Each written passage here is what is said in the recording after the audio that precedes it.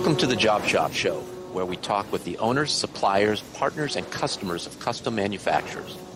Listen and learn the secrets of top-performing job shops, the tools, techniques, and backgrounds that have made them successful, all in the quest of raising the bar for custom manufacturing. I'm your host, Jay Jacobs. This episode is sponsored by Paperless Parts, connecting buyers and suppliers of custom manufactured parts. The Paperless platform is a secure, ITAR-compliant, cloud-based manufacturing system for suppliers that reduces the amount of time spent on sales, estimating, quoting, administration, and order processing. It offers seamless integration with the accounting and ERP software tools that shops already use, such as QuickBooks, E2, and JobBoss. Paperless Parts was founded with a mission to make manufacturing more accessible by streamlining the quote-to-cash process. Spend less time quoting and more time selling. This episode is sponsored by our friends at the NTMA, the National Tooling and Machining Association. The NTMA is an association of privately held, entrepreneurial-based, and family-owned businesses representing nearly 1,200 small to mid-sized machine shops and tool and die shops across the country. They have approximately 30 very active regional chapters that host local events, run apprenticeship programs, and provide other services to their regional members. As an association of peers, the goal of the NTMA is to help members of the U.S. precision custom manufacturing industry achieve profitable growth and business success in a global economy through networking, workforce development and training, technology, best practices education, advocacy, programs, and services with industry partners. To learn how your company can get involved with the NTMA, including how to join, visit ntma.org. Shazam! This is Jay Jacobs. Welcome to the Job Shop Show. It is a hot summer day, so I'm escaping to the AC to record another conversation with an owner who has an incredible resume of job shop experience. We're really honored to have on today Grady Cope of Reata Engineering and Machine Works in Denver, Colorado. Not only is he the owner of a very successful multi-dimensional machine shop, starting from ground zero 23 years ago, he is the past president of the NTMA and a founder of the Colorado Advanced Manufacturing Association. We're going to discuss some of the ways saying yes has led him to some wonderful opportunities, explore how he generates 70% of Reata's sales from out-of-state customers, why they like Mazak equipment, and for older shop owners thinking of or starting the transition of their shop to others, how Grady is approaching turning over the leadership reins to a younger generation. Welcome to the Job Shop Show, Grady. Good to be with you, Jay. I'm looking forward to talking about the job shop world. Well, one thing that I noticed, even though the podcast is audio, we are recording Zoom in video, and there's a picture of Richard Feynman on the wall behind you. Why Richard Feynman? Well, Feynman and maybe you could say, tell folks who he is. Richard Feynman is one of my heroes. Richard Feynman was a physicist that did amazing stuff. He worked with Oppenheimer and Einstein on the atomic bomb and through that whole era. But he has several books out that describe his curious nature. And he was always looking at everything, whether it be ant farms to plants to early on, the doctors couldn't diagnose his wife with tuberculosis. And he ended up developing the diagnosis of his wife for tuberculosis and dealing with all of those things. And he's just an interesting person all the way up to where most people remember him. He was the one that's testifying to Congress on the Discovery shuttle explosion on the O-rings, and he's the one that threw the O-ring in the glass of water to Congress, explaining things to him. But he's just an incredible character, and I encourage anybody to go read any of his books. You will laugh and be entertained. Evidently, there was standing room only in his lectures when he was teaching at California. Well, I second that. The stories in his books are amazing, and he was such a interesting person beyond being an incredible physicist. What was he, a master, I'll say, locksmith or lock picker? Yeah. And they describe the picking of the locks on the file cabinets at Los Alamos, and Got in trouble for that. got in trouble for that. He was a painter and a prolific drummer. Drummer, So yes, he did. He took up drumming. Yes. yeah, yeah. Yeah, So yeah. I mean, just one of those incredible people that was curious about everything. And I think, we as human beings should always be curious and asking why are things the way they are, and how can we hmm change them up. And so I've always I've thought of him that way. And of course, the picture I have is the Apple advertising campaign picture of him, and I've always thought that fit. great. Well, that probably is there to remind you to be curious, and I think being curious is a hallmark of your career in manufacturing. I thought it'd be interesting to have you share, if you could, with the listeners what you've accomplished in 23 years of owning a manufacturing company. You now have a team of roughly 50 people running 24/7 in a 25,000 square foot building. You're catering mostly to aerospace and medical, but let's start at the beginning. How did Reata come to be? So when I graduated from high school, I did not want to go to college. So my parents agreed to let me go to a trade school for automotive and diesel mechanics, and I did that, and that launched my career down in South Texas, where in the early '80s, in 1980, I went to work offshore for Halliburton Services, and Mm, I did that for 5 years. And then I realized, I was ready to come back and go to college and get my engineering degree, which I did. I came back to Colorado, I got my engineering degree, and when I graduated, I went to work for the Gates Corporation, and I was a synchronous belt development engineer. And I did that for 5 years, and I realized that I did not fit into the corporate world. It just wasn't something for me in the way I was built. And we used to give our parts and machines to be made out hmm to a gentleman that would come by, and he was a rep, and he kept bugging me because he knew I was miserable, saying, "Well, you should start a machine shop." I said, "I don't know anything about a machine shop. I know nothing. Right. I've been in the Gates one a few times." And one day he called and he said, "Hey, I found you a manual lathe and a manual mill, and for $6,000, you need to come buy it, and I know where we can set it up for you so you can learn to be a machinist."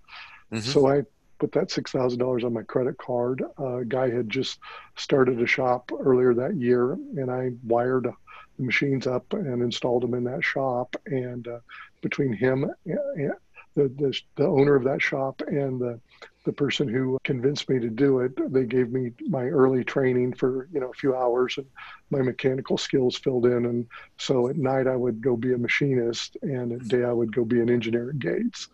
And about 3 or 4 months later, they said, you're never going to make it in this machine shop world if you don't quit your job. So I listened to them and I quit. And the next day, here I was trying to make a living out of a machine shop, which was interesting. I mean, if you think about it, when you start from that way, hmm every drill, every end mill, everything you buy is the first one. You don't have anything. So you buy them. And later that year, I hired my first employee, and I knew that was my beginning of my learning experience of management when the machinist showed up with more mills in his box than I had. Realizing now that machinists never buy mills, but Yeah. that's kind of how it started. And about 9 months later, I bought my first CNC, and we've progressed through those years, and to now to where there's lot of people a lot smarter than me out there running machines and making parts. Well, I want to just comment on a couple things. Well, one is Hmm. that you are the classic story in starting a business on a credit card, number one, right? You always Yeah, hear about that. People maxing out their credit cards. And what year was that you it was did that? 1993 is when I did that. Yeah, Okay. So actually, I had that wrong. So you more than 23 years, 27 years now. 27 years in Yeah. October. Yeah, yeah, Yeah. So you back then, 93, $6,000 is different than it is today. So yeah. you probably did max a credit card to do that. I um, did. and I think it's really interesting, and I want to talk about this later, but you said yes to the manufacturer's rep to buy the equipment, to Hmm. try this. And then you said yes again to quitting your job and doing this full time. And there was no clear path of success either time, but it's almost to what I've felt in my career. There's just something inside you. You have to do this. Is that how you felt? Yeah, that was exactly. I mean, it's what I tell young entrepreneurs when they want to know every possible thing that could go wrong, or everything they need to know. And my comment was in those days I knew that I wanted to do something different. I mean, it could have been anything. Machining was one of the experiences. It had to be something where I worked with my hands, because I mean, that's how I was raised, and that's how I came up. But if somebody told you everything that you needed to know, nobody would ever do this. So you go into these kind of blind, but there's something in your gut, in the back of your head, saying, I can do this. And it's just, I mean, one of the things that his name was Ben, told me, he says, Grady, owning your own business, you'll have the highest highs and the lowest lows. Hmm. Just know that they'll switch. The only thing he didn't tell me was it could occur 5 minutes apart. But the reality is that's what doing it. As long as you're comfortable with going in, and that's where I was. I just getting up and doing the same thing every day in the corporate world, and where I was, I basically, after 5 or 6 hours, there was nothing else for me to do. So I had more time not to work, and it was really frustrating. Where when you're an entrepreneur starting up, there's never enough hours. Right. You may not be making. I wasn't making the kind of money I was then, and I probably had a lot more stress, but I was a lot happier. Yeah. So the rep pursued you. He saw something in you, Mhm. but you located your equipment within another shop. How did that conversation go with that shop owner to convince him to give you space? So they were friends. They had Hmm. worked together a long time, and the shop owner, and we've moved around the Denver metro area, and he's still just up the street from me where he moved. So if you talk to him today, he would describe himself as, his goal in life is to teach other people how to go on and start their own business and things like that. And so he was really encouraging, and we developed a really good friendship. And to this day, I mean, we do different kind of work, Hmm. but I'll still give Rich work to this day that we have an overload for, and we still carry on, and we have lots of stories going back to all those years. The good news is we're two businesses that have made it through all that time, and we both started off, with no money, Mm. and just people encouraging us, and in those early days, it was other shops that would give us work and help. And he taught me what I needed to know about machining at that time, and he taught me how to quote and things like that. So he was a real mentor for me at that time. Yeah. Today you offer within your company milling, turning, assembly. Can you give us a little more complete picture of where you are today in the services? Sure. So we're definitely one of those shops that's high mix, low volume. About probably between 60 and 70% of our business right now is medical. Well, actually, with the pandemic, Mm. it's way more medical. The aerospace is kind of dried up to speak of it.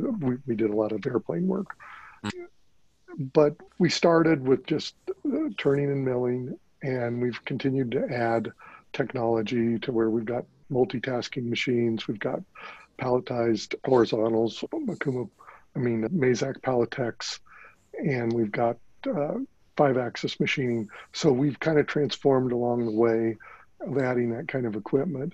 And then we've started adding more and more assembly work, because it's a little easier to compete when you're competing on entire assemblies, and convincing customers that it's a lot less parts for them to inspect when they're getting a whole assembly or sub-assembly rather than the assembly.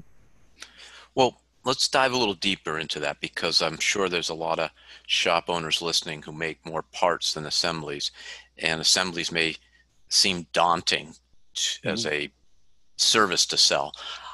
How, what would you say to a shop owner who wants to start offering assemblies to their customers, but not sure where to start?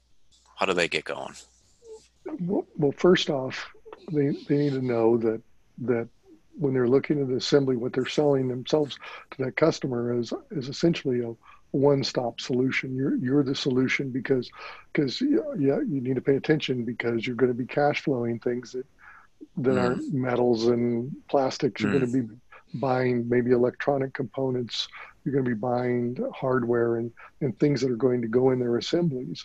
But the goal is to try to convince the customer that by you doing that, providing that, the customer is not going to have as many part numbers to order, that you're going to really reduce their level of work.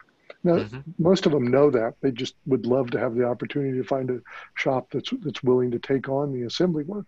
But that said, you have to know that you're going to have to hire some people, and your quality department's going to have to change a little bit because they're going to have to start inspecting a lot more things coming in from the outside, but also know how assemblies together. Documentation has to become one of your primary characteristics so that you can get the assemblies assembled every time and document how that's done so that there's a whole process behind that.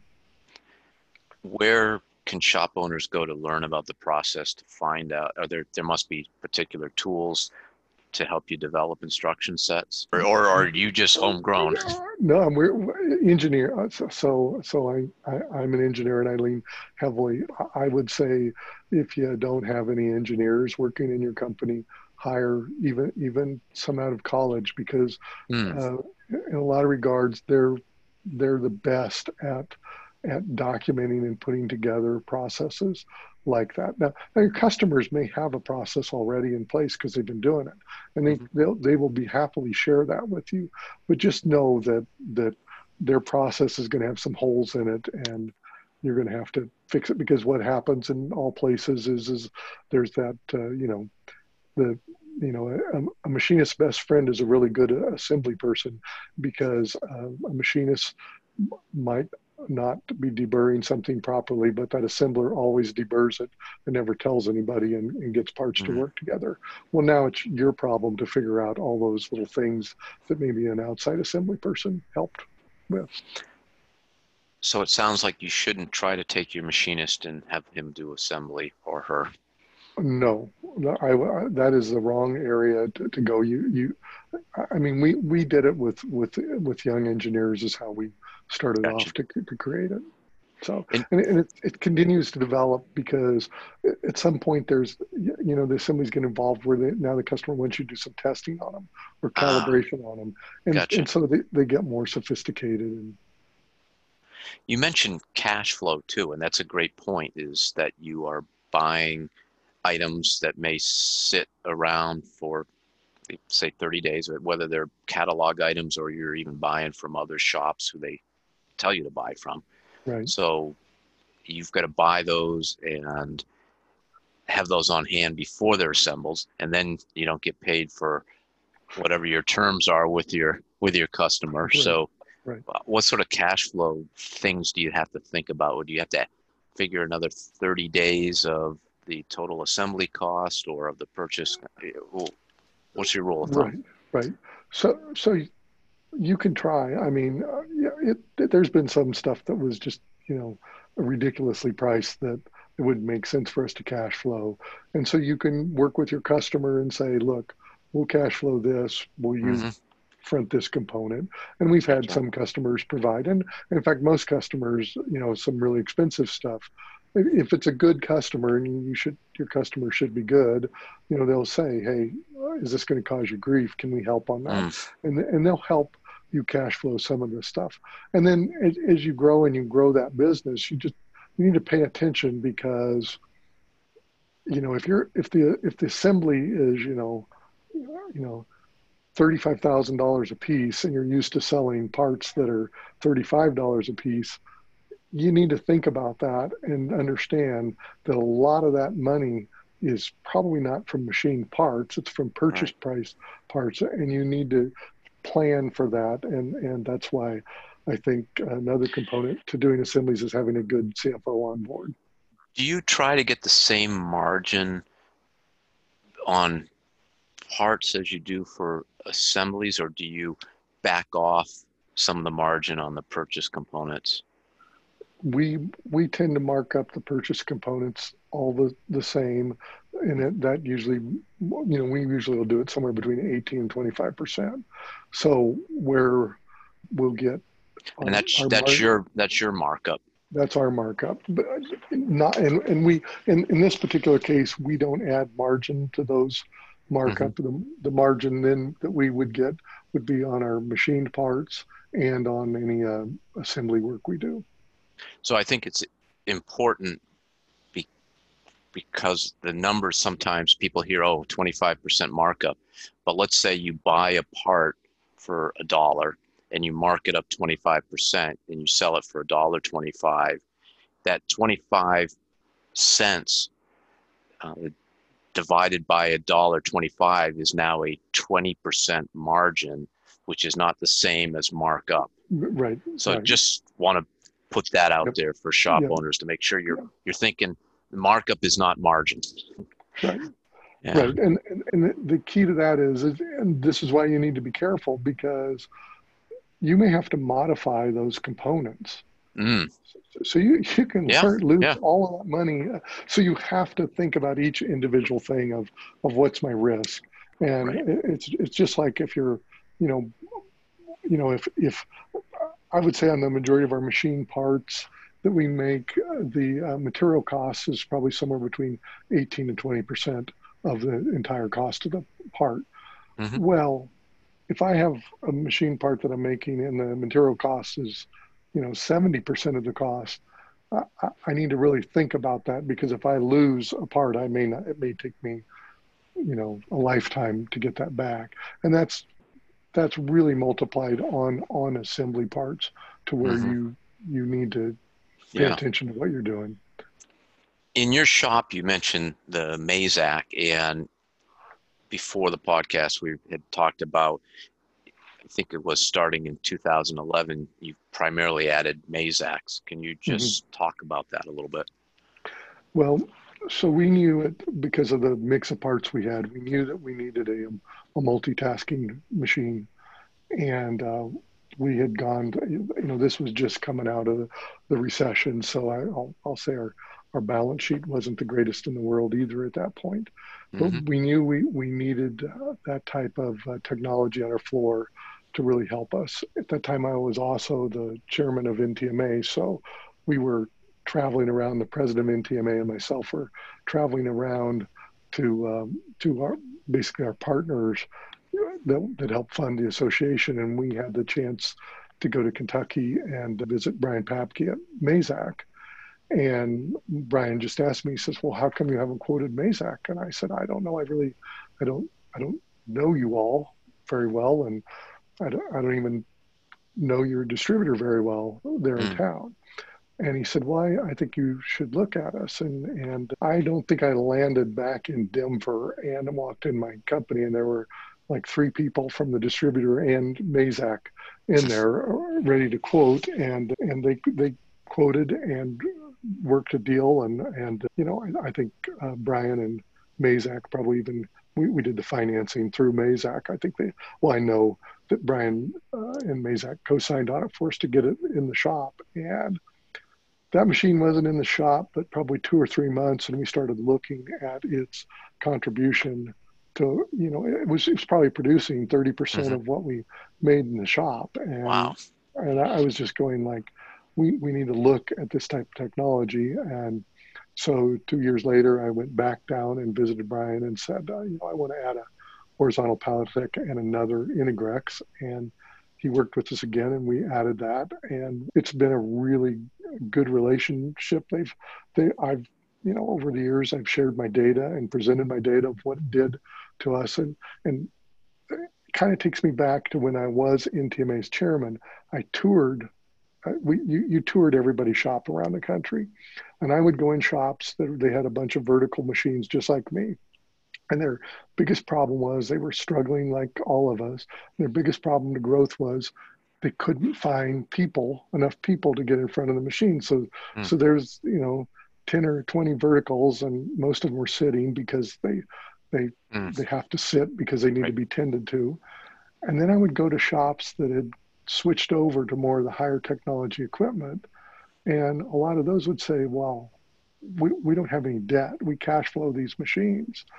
Hmm. And and it was, and it wasn't just one, it was several. And of course, there's very few of the shops doing it that way. And so I knew that I wanted to, over time, become that kind of a shop. And so we worked really hard at Reata and added, we just, in the worst part of the pandemic on April 1st, we'd been waiting a year. We just installed a new 40 pallet I300 from Mazak. Mm. Huge learning curve, but it'll do the work of three verticals. So rather than needing 12 people to run it, 24 hours a day, 7 days a week, I need four. And that's a lot easier to find. So I'm getting a sense of how your shop has changed since you brought the Mazak equipment in, but could you be more concrete in saying this is the type of shop I was in 2010 or 11, and Right. what type of shop you would say you are now, and so that I can understand what the equipment, how it has changed your shop. So in 2010, 2011, we were mostly a one shift. We had a little bit of people on a weeknight shift. And we certainly weren't working 7 days a week. Hmm. We, yeah, it's been hard, but it's it's gotten progressively harder to be able to find people to staff, let alone skilled personnel.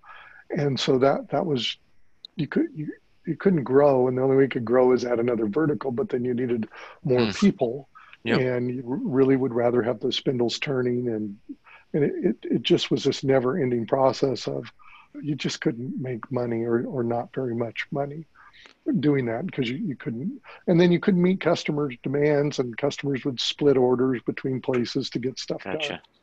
So once we started adding that, I always say the left side of the shop was totally automated, and the right side of the shop was where we put all the old machines. So that allowed us all of a sudden to start running 24/7, and even some of that 24/7 unattended with the palletizing machines and bar feeders. And so we were able to find, and one thing is also, when you add the more modern equipment like that, you can find people that want to learn or work on that kind of equipment. Gotcha. And so Yeah. it brought a new type of person into the shop. Now, I will tell you, on most of that equipment, if you came in my shop, you'd see that they were all really, really young people. And that Hmm. really started attracting the youth, and kind of adopting our culture over to youth. The other thing is if you go around and look at the spindle uptime on that equipment, it's always in the 70s to low 90s. If you go look on my vertical side of the shop, it's going to be in the, well, hopefully it's in the 20s. Um, you know, but maybe if you're running a long running job or something, you'll get it up there. But I would say I would never assume I'm going to have more than spindle uptime of 33%. So you go to the automated shop. There's a very few Mm. people down there, and all the machines are running. You go to the vertical side of the shop, or the two-axis lathe side of the shop, and there's 7 or 8 people standing down there, and maybe one or two spindles turning. Big That difference. that's a huge difference. Yeah, yeah. I want to get to, you mentioned you were the chairman of the NTMA, Mm. and that helped you discover Mazak, or Mazak discover you. Mm. But I believe it was the act of saying yes that eventually got you into the role of being chairman for the NTMA. So how did that mindset get you involved, I guess, first of all, with the NTMA or any other organizations that may have preceded that? Back in college, when I was in college, I got involved with the ASME and moved up into leadership roles, and just realized how valuable the experience it was in those. So when I started Reata, probably 2 years into it, another shop owner we were doing work for, he said, you know, maybe you should look at this organization. It's a pretty good organization. You can learn from other people and network with people in your industry. And I think you'd be a good fit. And I said, sure. And I joined, and there was a local chapter here. And for some reason, I never got put on the local chapter's fax list. So they would fax out their meeting notices, and I never got their meeting notices. And then one day, and I don't know, probably 2003 or four, I got a call, and they were saying, "Hey, we're really struggling. We need leaders in the chapter, and we'd like to make you an officer." And I said, "I've never been to a chapter meeting.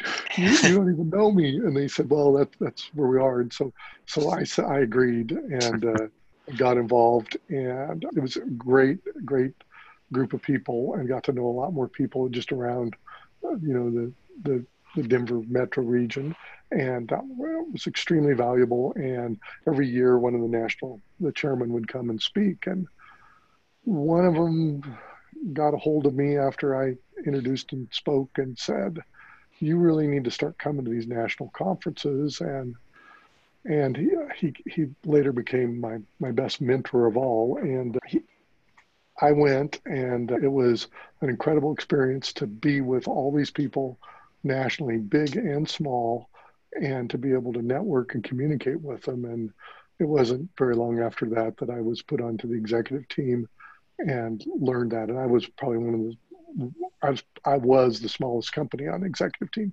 First, I was intimidated, but then I realized they all have the same problems. They all have the same issues that small and big have. They're just more numbers behind it. Mm. But most of them were older than me, so they all became mentors, and I was able to learn from them, and it developed my confidence. And actually, Reata started running better because of my participation on that executive team. And when I became chairman, I found that it's one thing to lead your company, but it's another thing to lead your peers. Mm. And once you lead your peers, you can develop the tools and techniques and confidence to be able to do whatever you need to do to make your business run as well. So what is the difference between leading your company and leading your peers, and how did that make you a better leader at Reata? Well, early on, sometimes leadership in your own company is dictatorial. Mm-hmm. You say, and people do. That doesn't work so well if you're working with your peers. You have to develop some consensus. You also have to develop a very thick skin, because you're not the decisions you make as a leader and a leadership team out an organization like that are not going to make everybody happy. And you can imagine, I was on that team during the 2008 and 9 recession. We had to make a lot of really hard and tough decisions during that period of time. So you develop a fairly thick skin, but you don't let maybe people's comments or feelings or what they say. You learn how to not allow that to many times it's their frustration. It's not about you, and you learn to work with those people and try to understand their perspective as much as, and explain the perspective you're coming from. Well, if you take that back to your business, and I always say, if we want to implement anything here at Reata, we can, on the carpet side of the company, we can say and do whatever we want. Right. If you go out there, you got to get the concrete to buy in. If you get the concrete side to buy in, nothing but positive things will happen. Yep. And that's what I learned more than anything is how do you get ideas or transformations to happen with everybody. And trust me, I learned the hard way as NTMA chairman. I think to this day, I may be the only chairman that had an issue voted down in the trustees meeting.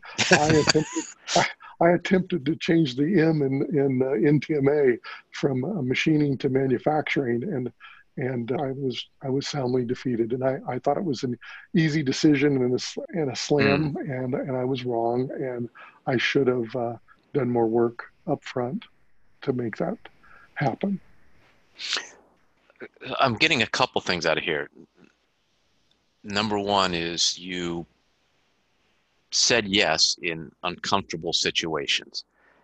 And people have heard me talk on the podcast before about strategic coach, and Dan Sullivan has something he calls the 4 C's, which is sort of a flywheel in itself. And the first C is you make a commitment.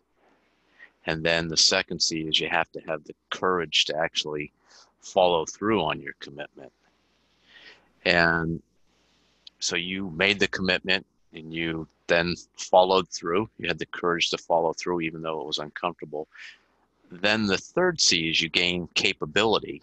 And by gaining that capability, it gives you confidence, the 4C. And now you have more confidence. And so you can perhaps say yes to a bigger thing, where if they'd asked you to be chairman of NTMA when you just first came out of the Colorado office, that would have been too daunting. Right. I just wouldn't have been able to do it. And, right.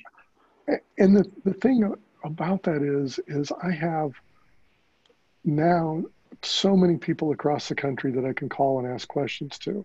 I have multiple mentors that have helped me and helped develop me. And now hopefully I can become that role to other young people in NTMA. And as things change, you know, hopefully I change with them and can give back some of what I got out of that organization and the people, mostly the people. I mean, it's always about the people. Yeah. Yeah. Well, that's something else I get out of it. And beyond the ability to give back through an organization like the NTMA, which is great in itself, but even for perhaps a selfish reason, to join an organization, if you want to become a better leader in your own shop, even I guess your own family, it is probably worthwhile to join an organization where you have to lead your peers and figure out those tools, because they are so transferable back to other parts of your life. And yeah. So, well, thanks for doing that. Yeah, it's probably, you know, we all have, you know, inflection points in our life. And for me, that would be a big inflection point in my life for me personally and for my business. So, yeah. The Colorado Advanced Manufacturing Association was something that I believe you co-founded. Yeah, I was a founding board member. When I finished up my NTMA executive team, as I came off of that, Colorado was working with the governor of Colorado on trying to define advanced manufacturing in Colorado, and I got involved. And the governor helped fund our association early on, and we created a statewide association. And I had seen statewide associations in the Midwest that were really successful and did some great things. The one in Dayton, Ohio would be the one I would hold out the best in terms of how they were able to do locally. And, you know, that's what we worked to create there, to where we could provide, you know, shops, big and small and medium size, the tools and information they needed from a local manufacturing level. And it wasn't just job shops, you know, it was OEMs and everything else. And so it was just the beginning of the sharing of this information, and that ultimately launched us into what we've got as our workforce development out of here. And that's, you know, that's changed again because of my participation in that's changed Reata and where we're headed with workforce. But again, it's people coming together and networking and learning about each other. Did you actively seek that out, or were you approached? In this case, I was approached. Yeah. And same thing with the NTMA. Yeah. It sounds a lot like many, going back to when you started the company, you said yes. And I don't know, have you ever heard of the book or read the book, The Surrender Experiment by Mickey Singer? I have not. So he, incredibly successful businessman, and he decided early on in his life he would just sort of follow the things that came along and say yes. to surrender, to rather than saying this is the plan, this is what I'm going to do. Okay, this is for some reason, whether you want to say God or some other power has just ordained that this is a path I have to follow, and rather fight it, he surrendered to it. And it sounds almost like that's what you have done in your career, in your life, in your journey. Yeah, it has, and maybe there are times I wish I would have fought it, but I would say for the most part, as I look back on things now, these were all things that helped me and my career and my family and my business, and I'm glad I took time to, because you will always find and people that'll say, well, I don't have time for that, I got to run my Right. business. And the problem is okay, you're working in your business, these things force you to work on your business, and they force you to talk about your business to other people. But what you ultimately find out is these people have either A, are having the same problems you are, or they've had them already and solved them, and this is what they did. Mhm. And I always say there's these cycles, and if you own a business long enough, and if you find somebody that it was all straight up and they never had any you know uh, puckering moments of hoping they were going to stay in business, they either weren't in business very long before they transacted or whatever. But you go through this sinusoidal period of time, and a lot of times they're your own mistakes that you have to learn from. Yeah. But you're going to go down to one of these points to where you might lose your business, you might lose it. And people always say, well, why is it that the bank always has to come and take the business away from small business owners? I say, because up until the day and the second that bank comes, they believe they're going to solve the problem and get out of it. That's the most amazing thing about entrepreneurs. When you go through these curves like that, it's nice to know other people that have been there and they said, oh, you'll get out of it. You just got to focus and work your way through those bad times. Hmm. And that's the mental part of business that sometimes you need a friend to help you with. Yeah. Do you have a board of advisors? I don't. It sounds you have more like an informal, perhaps, Yeah, I board then. do. For many years, I was involved with tech or Vistage, and I Hmm. did that, and that was a great set of people, and I keep in contact. But the people that are my advisors now are professional people associated with the business, but also just other owners I've developed a relationship. I would tell you that as I move on and forward, it's on my list of that we have to develop an outside board of advisors, because I'm not giving my company over to family or anything else like that. Mm. But at some point, I need to develop an exit strategy, and those type of people will help me do that, and also help the company go to the next level beyond me. That is an area I wanted to explore with you, what Mhm. your role is now, and that sounds like that's the turning over of the leadership reins and the future of Reata is part of your role. What other things occupy you today, or do you? I know we don't always get to spend the time where we want, but where do you try to spend your time? Well, where I try and where I should spend my time is on that. What is the most important thing that Riata needs right now, Hmm. and for the rest of its life are people, the right people in the right places.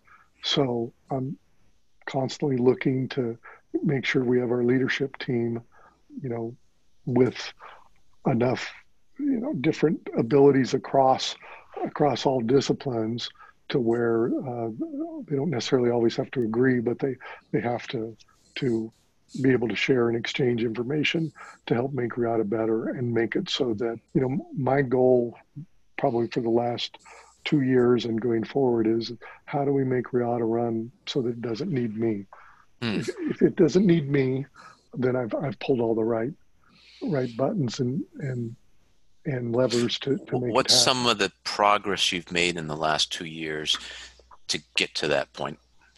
The first component that I did, and he chose me, was I had a part-time CFO that Hmm. worked for an accounting firm in here and was helping me through I'll say a Reata recession, because it wasn't a recession that had Hmm. anything to do with outside. And he worked with me in the bank, and probably on the worst day of my life, he came and said, I think I'd like to come and work for you full time.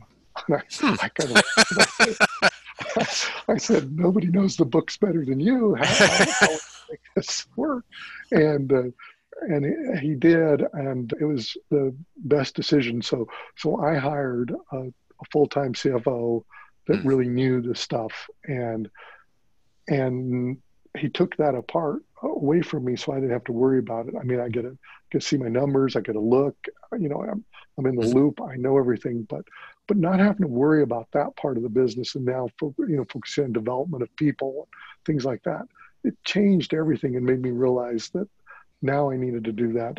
We fired a young production manager that I I see big things out of, and so I'm excited as we add these people, and as we're also working with CareerWise, which is developing apprenticeship programs, and we've got a high school right over here where my people and my apprentices go over and help, that has 60 students when they were up and running, all learning to machine and do that. We've had this summer, I think we had like 9 high school interns or apprentices in here working. So bringing the youth on is a big role of mine. And then my role is just making sure we get the right business into the business at the right time, and then monitoring what technology we had. I mean, I may be old, but I'm a geek. Knows me, they know I'm going to buy a new iPhone every year and all the other stuff, and I'm going to screw around with whatever technology's out there. Well, I do the same thing with Reata. I have a Hmm. CFO now that stops me a little bit, but I think that technology is where the job shop world is headed, and we need to pay attention to that, because that is the thing that's going to define whether you continue to exist as a shop going forward, or as a business going forward, or whether you get taken out.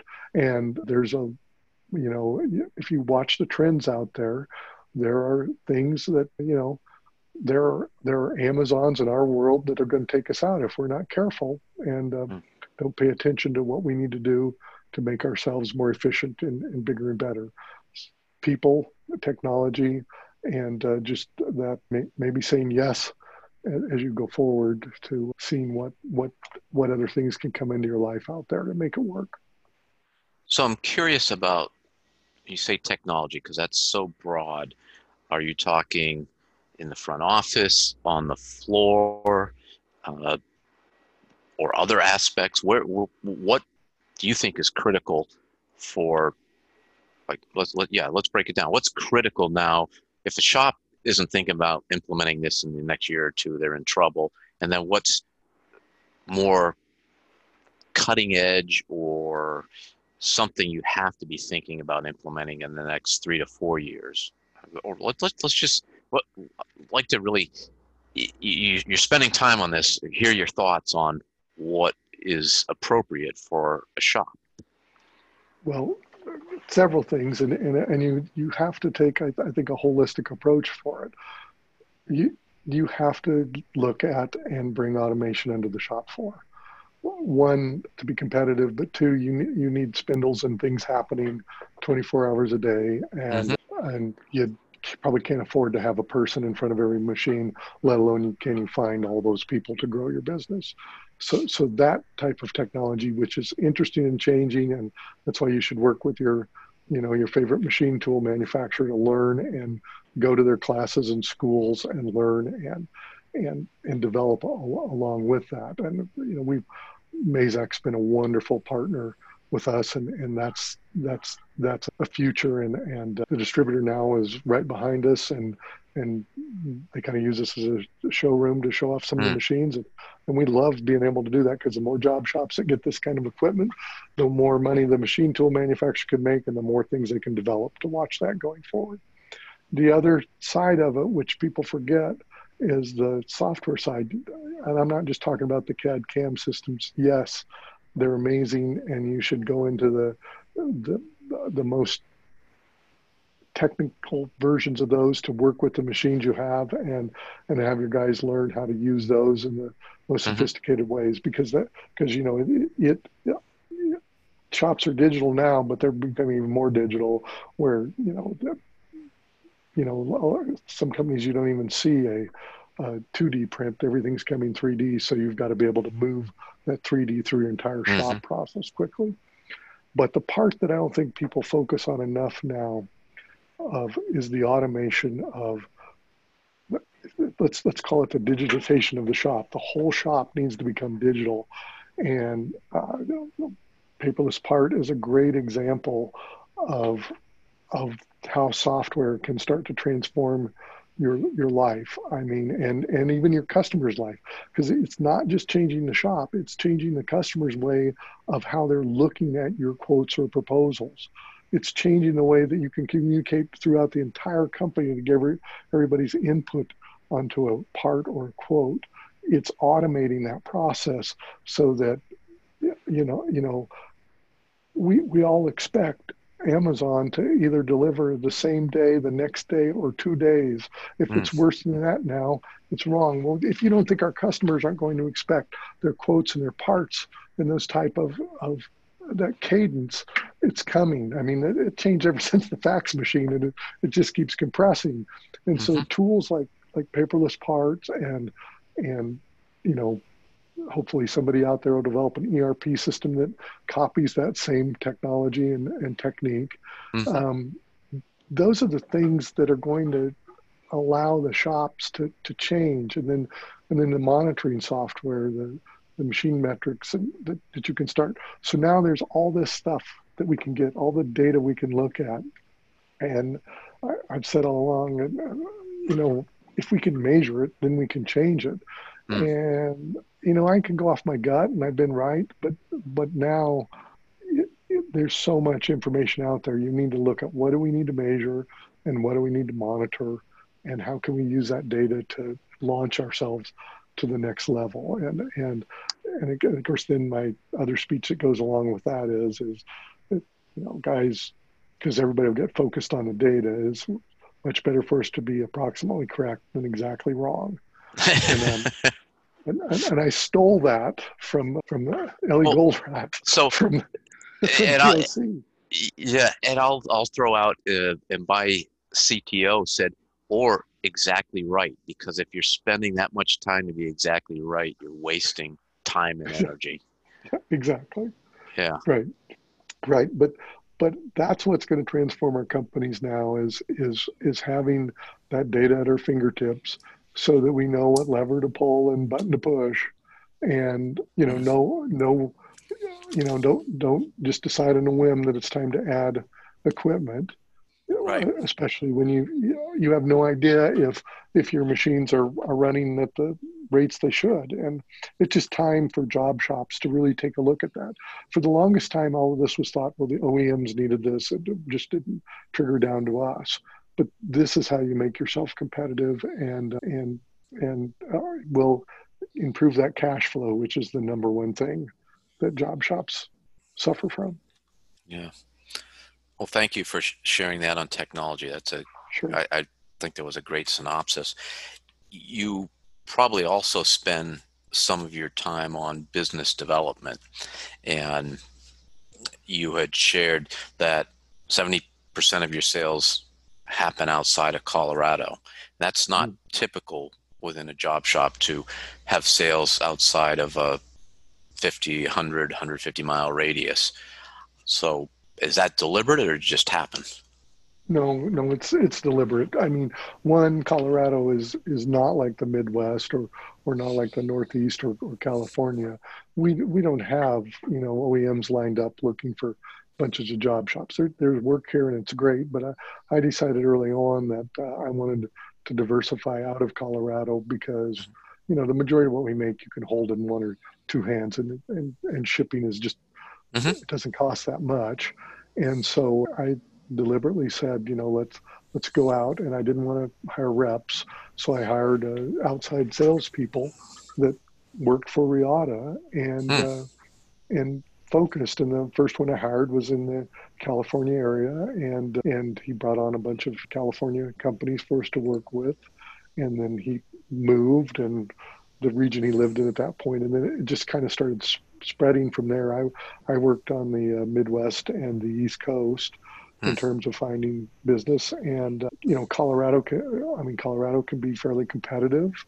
And one of my sales techniques always with the customers, it's not a bad place to come visit every once in a while, especially in the winter if you want to ski or something, Sure. So it's just a matter of going out there and doing it. And the best example I have of people go, yeah, but if you have quality issues, it becomes hard.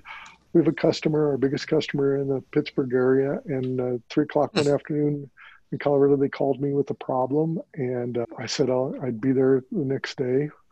And I got on a plane and I flew that night, and I was at their 8:30 meeting to help solve the problem. Wow. And they said that they didn't think the shop down the street would get there that quick, but Yeah. it proved that you can do whatever you need to do to service out people outside the state. So obviously a commitment to be responsive like that. You have direct salespeople. You mentioned the fellow in California, do the others typically live in the territory they cover, or do they fly into it? They How- they fly into it. They Yeah. fly into it. I mean, the key there is just marketing and following leads and following people as they move in industries. Hmm. Following the people you've worked with all along and keep building upon those. You say marketing. How do you market in a territory that's not your own? Well, digitally, I mean now more than ever through LinkedIn. Just sending emails out and trying to. So is it a lot of identification of targets by the salespeople and then the email or connecting through LinkedIn or things Mhm, like that? That's what mhm. you're okay.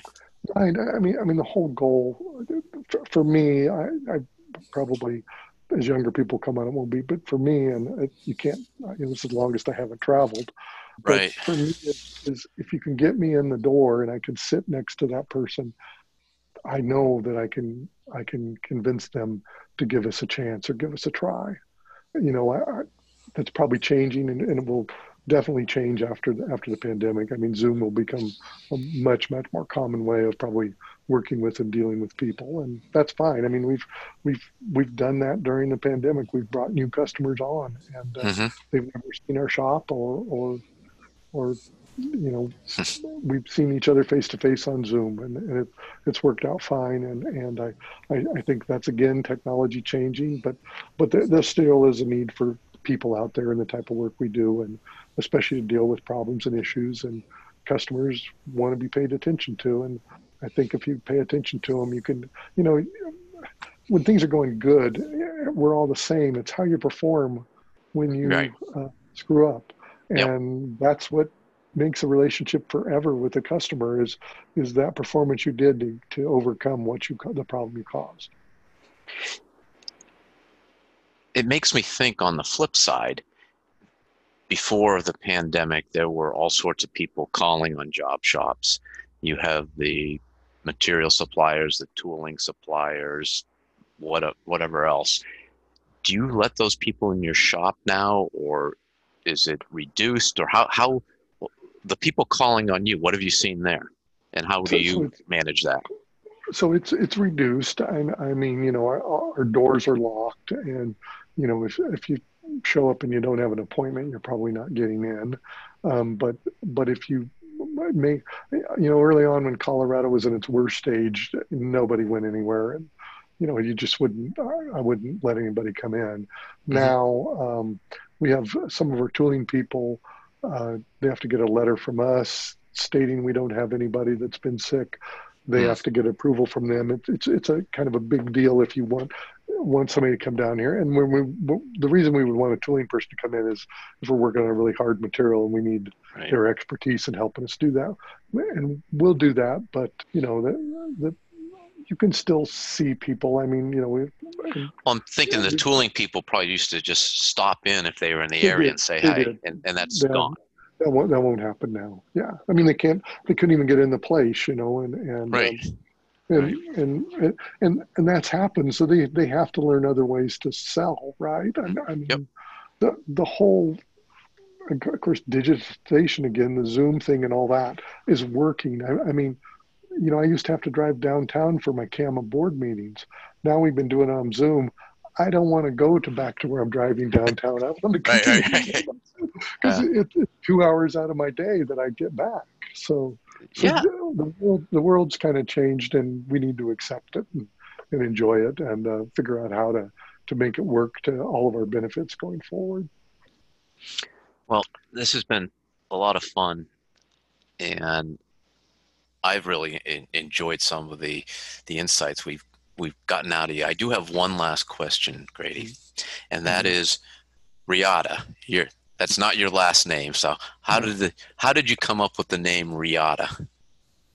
So I live on a small family ranch, and when I was thinking of the name, I didn't want it to be my name. I just wanted it so that it'd be a name of if your parts were somewhere, or your customer, they'd kind of refer to you as that one word. And the American cowboy took most of its vernacular from the Mexican vaqueros, and a la riata is a lariat. And Oh, yeah.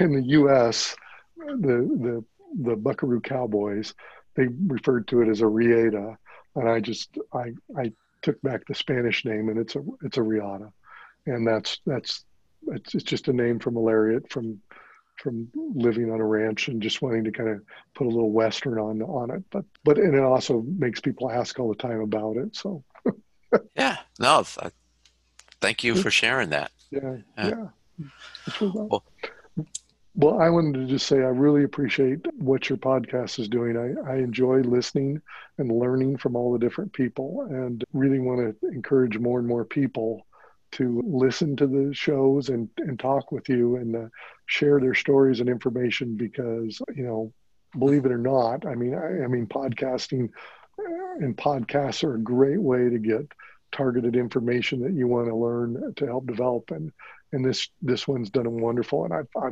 I've picked a lot of stuff off. I haven't gotten through all the shows yet, but I will. And every one of them I picked information off I've wanted to use for myself or for Rihanna.